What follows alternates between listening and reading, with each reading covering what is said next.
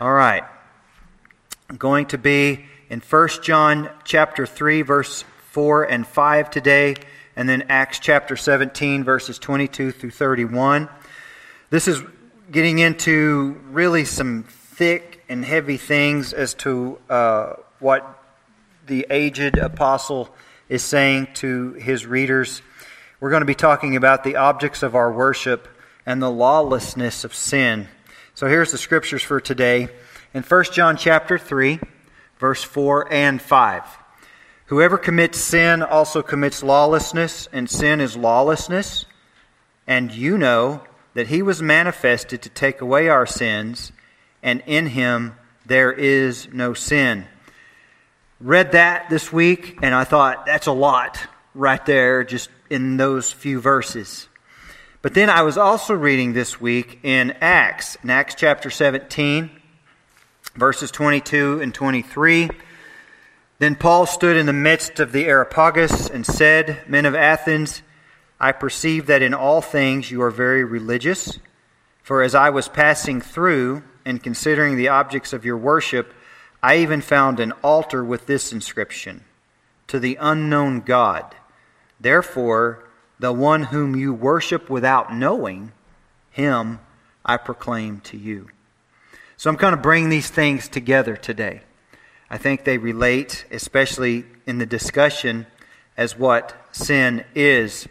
1 John chapter 3, and verses 4 and 5, and Acts chapter 17 intersect where the propensity of man seeks to merge lawlessness with worship. And that's what you need to try to get in your mind as we go through this today. The intersection of lawlessness and worship. Now, it seems really contrary to one another, doesn't it? Lawlessness and worship of God.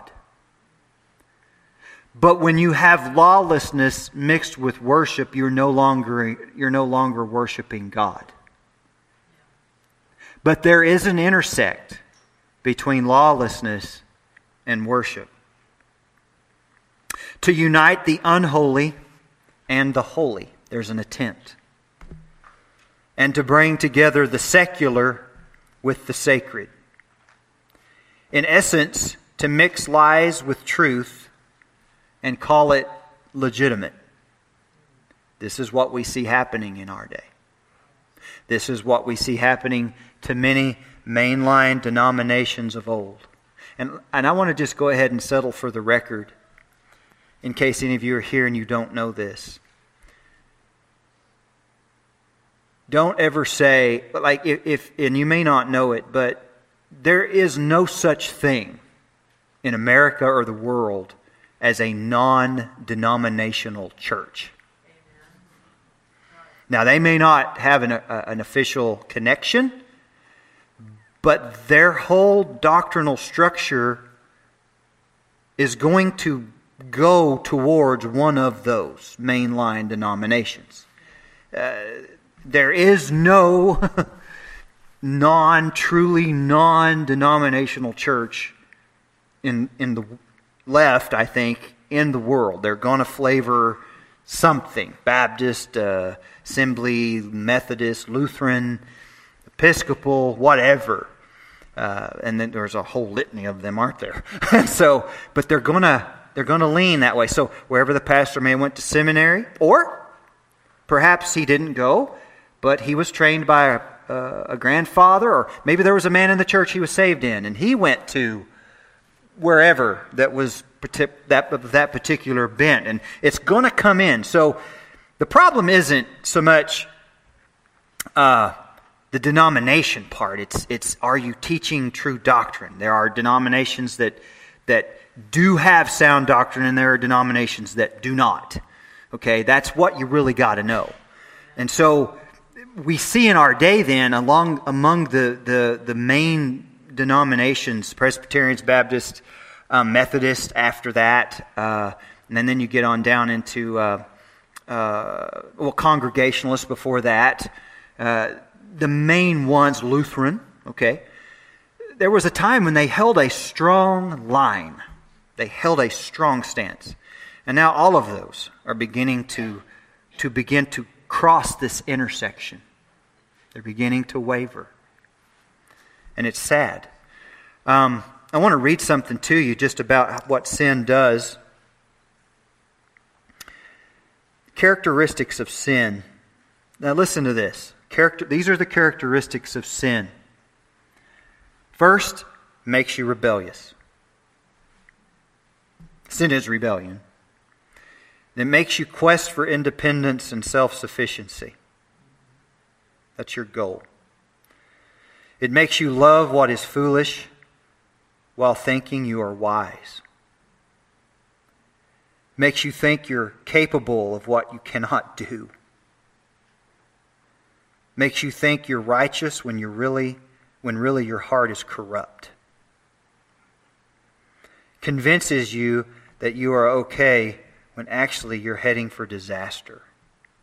That's what sin has done, and it's what sin is doing now. And so then 1 John comes along here as he's writing, after all that he has said so far.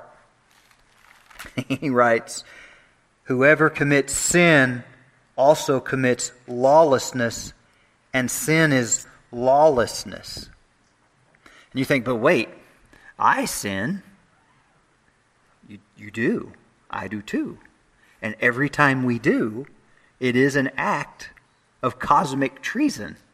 It is an act of lawlessness. You are being rebellious. You are making yourself independent, a free agent, every time that you do. But we need to get a little more specific. Whoever commits sin, in the word commits, in the Greek, it's to behave in a certain manner, to show a certain behavior or attribute, to conduct yourself in a way that inhibits the characteristics of sin. And you all know how rebellion is. And when you think of little tiny children, you say, don't eat the candy, and they take the candy, and they give you that look, and it's that famous showdown between parents and kids. And you think to yourself for the first time, oh my, they are literally processing the rebellion. Here it comes. What are they going to do? Right? And so it's how we come off in moments of decision. Lawlessness is the state of being or behaving in open defiance to the law. Openly defying it. Just will not do that. And of course, let me just set for the record here, John is not talking about laws that are capricious, that are of the world. He's talking about that which God has said. For example, you shall have no other gods before me. Think about that for a second. We all know that commandment. And yet, even yet, still, many of us fall on it many times. Whatever we put in front of God becomes another god before Him. At any moment, at any time. Okay? So lawlessness is the state of being or behaving in open defiance to the law. Sin is lawlessness against the express commands of God.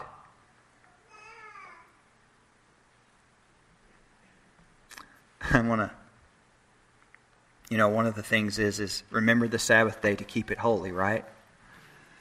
And boy, you can get into the discussion of how far does that go? What's the extent of it?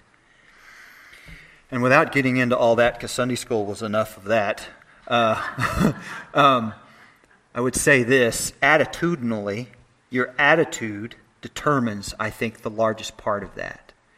So, this is the first day of the week. This is the day that's set apart from when it went from Friday at 6 to Saturday at 6, I believe. The Sabbath turned to the first day of the week, or the Lord's Day. It's still in the moral law of God. Do we honor the Sabbath? Do we keep it holy? You say, well, I'm in church today. You are. I'm so glad that you're here. You should be here. And I want to just tell you that even though you're here, I want to remind you, you're not doing God a favor. No. You're here because He's worthy. The word worship has in it, if you will, segmented apart, worth-ship. Worth and ship. Worship is worth-ship. He's worthy. You should be here. Why wouldn't you be here? He holds your life in His hands. So now, but when you leave, do you still keep the Sabbath holy? Is it set apart? God worked 6 days, and on the seventh day He rested. He set this apart. Now you say, well, we're not under the Mosaic law. You're right, we're not. But we are under the law of God eternally. And this is a thing that He did. It was something that transcended the Jewish law. It was what God modeled in Himself. Jesus is our Sabbath rest in salvation. But do you honor the Sabbath? And I don't know how many of you ever really thought about, do I really honor the Sabbath? It's kind of one of those things what does that look like in my life? But it's something we should pay attention to. Millard Erickson, one of the systematic theologians that I had to take twice in school, says that sin is any evil action or evil motive that is in opposition to God. Opposition. It opposes God. Simply stated, sin is a failure to let God be God and placing something or someone in God's rightful place of supremacy. And honestly, the number one thing that we sin with is ourselves. It's us. We make ourselves out to be God. Satan, when Jesus is talking about him, but he said, the devil said, I will exalt my throne above God. Now imagine the words. None of you here, I don't imagine, would ever stand out on golf course here and hold up a sign that says, I exalt my throne above God today. None of you would do that. None of us would do that. But look at our daily life and the moments with which we decide to do that. Sin. It's seductive, it's subtle, and it's in us. And John is saying, if you commit sin, you commit lawlessness. That's what he's saying. And I'm going to hold verse 5 out till the end. But you commit lawlessness. Now, transition to objects of our worship. In Acts chapter 17, Paul is walking through. He comes to this place in Athens, and he stands in the midst of the Areopagus, because this is where they all go to talk about some new belief system or some new thing. Epicureans, Stoics, they were all there. And he says, Men of Athens, I perceive that in all things you are very religious, for as I was passing through and considering the objects of your worship, I even found an altar with this inscription, To the unknown God. They had a statue here. They had lots of statues, lots and lots and lots and lots of them, okay, all named. Then they had this one. I don't know if it was a block. I don't know if it was round. I don't know what it looked like, but it just simply, it was blank except for To the unknown God.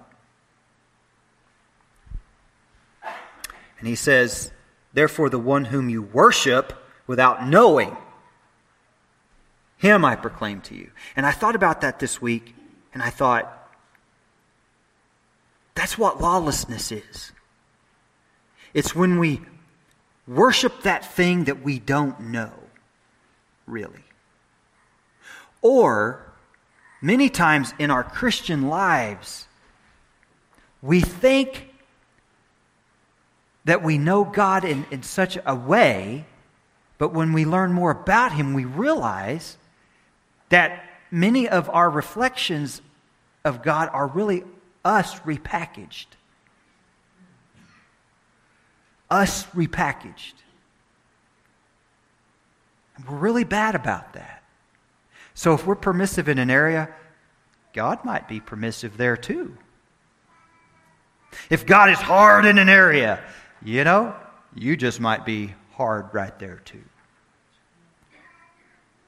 So the objects of our worship can range from us to kids to ideas, to identity of education or position at work. Maybe you have some authority over somebody else and you're the big man or gal, whatever. Maybe it's your identity as a naturalized American citizen. You're a patriot. I hope you don't get that in front of God. But we all have that, right? To the unknown God. And when we sin and we commit lawlessness, we are bowing down to this statue that we've kind of handcrafted and said, I don't really know what that is, but it looks good. I'm going to give it homage and bow down. It really kind of looks like my likes and dislikes, but I don't want to be that parent, so I'll just say it's unknown. We have many people today who claim to know Christ, but by their fruits of their life they deny Him. They are worshiping an unknown God. So here's to illustrate the correlation. Judges 17, if you will. Turn left. Judges 17, go a long way to the left, actually. Okay? Just after Joshua, Judges 17. Joshua has passed away. The nation has taken the land, is still taking the land in many ways. And they are becoming lawless, actually. They are getting into things by mingling with the inhabitants of the land and taking up their worship of their gods and all kinds of stuff. And things are twisted, and they're still trying to maintain a level of identity with Yahweh. I mean, we see that today, right? Didn't it just make your skin crawl when you see certain politicians quoting Scripture?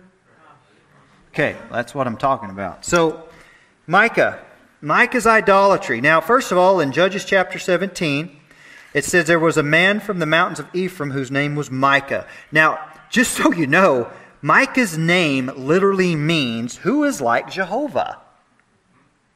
That's what his name means.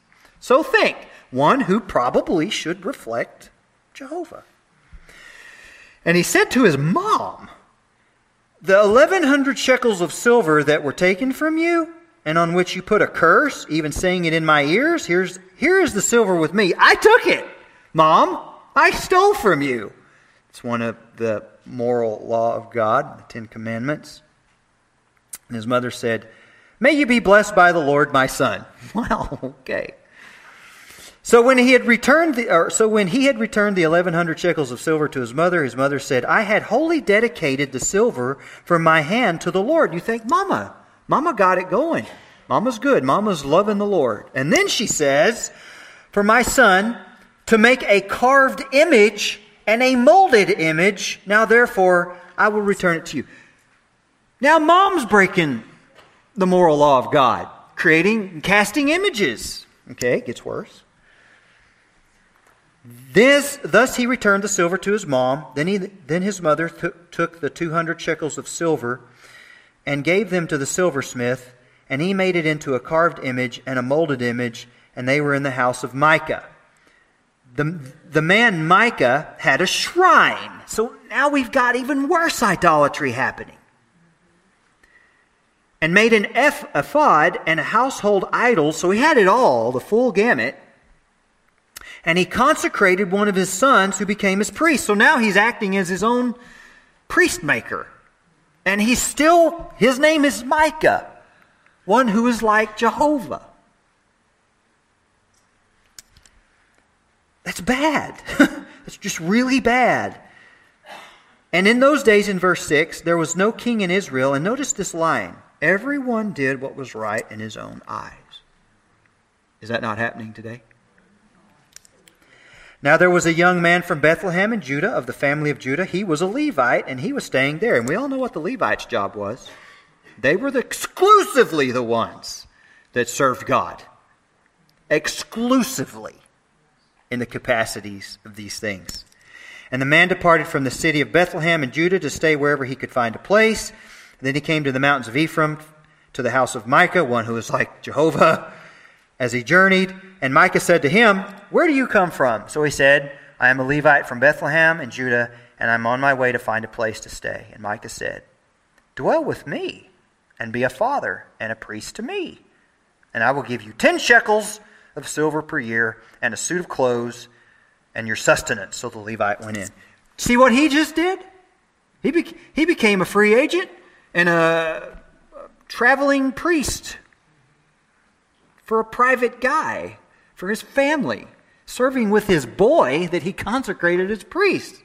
That'd be like me taking Weston and, I don't know, putting milk on his head and saying, I thou dub thee a priest, of God. Now stand on one leg and chant, I am here.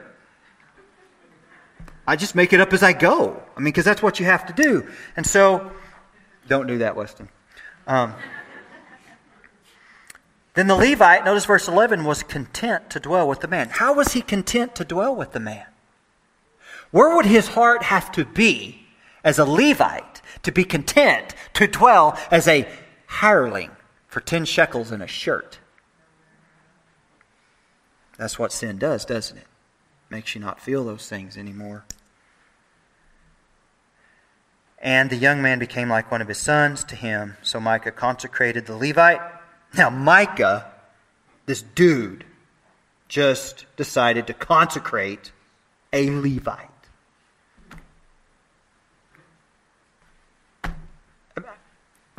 I just literally just don't have it to say how bad this is. Who does he think he is? But isn't that what sin does? It makes you think you're somebody you're not. So the young man became his priest and lived in the house of Micah. And Micah said, now I know that this is probably the line that gets me the most. Now I know the Lord will be good to me since I have a Levite as a priest. Really? Okay, I want to tell you guys something. You will never, ever, ever be blessed as long as you think you can tell God what is permissible. Ever. Don't think you can go buy a new Bible, sit it on your countertop and say, no, God will bless me because I got a new Bible. It's not going to happen. You must repent and humble yourself to Him as King. He is not just a king, He is the King. So unforgiveness and bitterness and sin of all kinds. So Warren Wiersbe writes, because Micah and his family didn't submit to the authority of God's Word, their home was a place of religious and moral confusion. Have you ever seen the intersect of lawlessness and holiness? Have you seen that? They wanted God, they invoked the name of the Lord, but they were doing everything opposite of God and everything of the Lord. But their home was a good deal like many homes today, where money is the God the family worships, where children steal from their parents and lie about what they do, where the family honor is unknown, and where the true God is unwanted. Television provides all the images the family will ever want to worship, and few worry about thus saith the Lord. And now here we are in 2021, and we have children's programs talking about transgenderism and trying to convince the little ones that they can choose their sex. Really? All under the watchful eye of a parent who seems to say, yes, and if I go to church on Sunday, God will bless me. Not going to happen. Not going to happen. Isaiah 1 it's just more of what this talks about, but I want to skip and just kind of remind us of something Martin Lloyd-Jones said. There is nothing which is more insulting to the holy name of God than to profess Him with your lips and deny Him in your life. Amen. Please stop talking to anyone about Jesus if you're posting junk on Facebook that is opposite than what Jesus would do. Please stop saying how you have faith in Christ when all you do is cuss like a sailor and decry all the evils of the land, offer no prayer, offer no humility, and offer no repentance. Just zip it. Thank you. God doesn't need your witness. That's got to stop. And then you need to fear the Lord and why I don't feel that's wrong.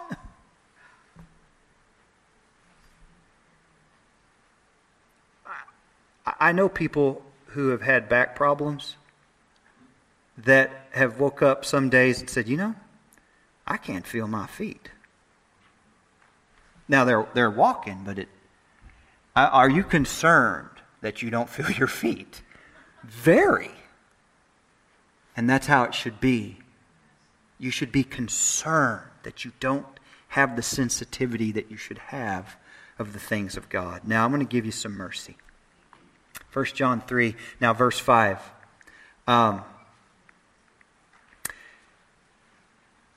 And you know that He was manifested to take away our sins, and in Him there is no sin. Whoever abides in Him does not sin. Whoever sins has neither seen Him nor known Him. Now, what I want to say before you get confused is this. What this is talking about in the Greek tense of the verbs is that which is actively always happening. So you could say it this way. Whoever abides in Him does not continue to sin. Continually as in a habit, a practice of your life. You will not find Rich and Deb off at the horse races every weekend. They're just not going to be doing it. Okay, it's just not going to happen. It's just not who they are. It's that they won't be off doing things like that. Okay, they just won't. You're not going to continue to be unchristlike. That doesn't mean you won't stumble. Doesn't mean you won't fail. But when you do, you're going to know, and you're going to come right back and repent and get right with God. Whoever sins continually, then, as the opposite, whoever continues to sin, whoever continues to live in that which they say they've repented of, and they seem to do it without any kind of problem, does not know Him. They've never seen Him. They don't know Him. You don't know Him. Stop saying, well, I prayed a prayer when I was 12, and because I prayed that prayer, Jesus loves me, this I know, and the Bible tells me so, and I can go off and live like I want to, and I don't need anyone telling me what to do. No. You do not have the life of God in you. Amen.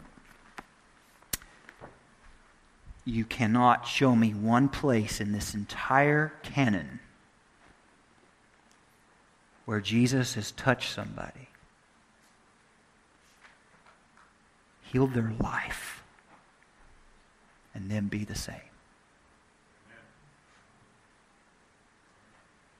There are 66 books here. Okay, 39 in the Old, 27 in the New. When God changes a heart, they are changed. We have to stop trying to convince people they're Christians when they're not, y'all. Don't you think? Time to call a spade a spade. The Bible says in verse 18 of Isaiah, "Come now, and let us reason together, says the Lord. Though your sins are like scarlet, they shall be white as snow. Though they are red like crimson, they shall be as wool." A beautiful, beautiful verse about what God can do to a heart that humbles itself before Him. That's grace. I realize that some of you may be here. I don't know all of you, but you may not know Jesus. I want you to know that you're no different than me. I'm a sinner. I sin because I'm a sinner. I have a corrupt nature. But I have a great Savior who came to me 36 years ago, gave me a new heart, gave me hope, gave me an abiding presence. I called out to Him, "Lord, save me. Be my Lord, my God." And He did. Jesus is not a was. He's an is now. And He's here every day with me. Wherever I go, whatever I do, I take Him with me. I'm never alone. Amen. I can't be. He won't let me go. He will not let me go. If you don't know Jesus, I I challenge you. Repent. Turn to Christ. Give Him your mess and live. Whoever commits sin commits lawlessness.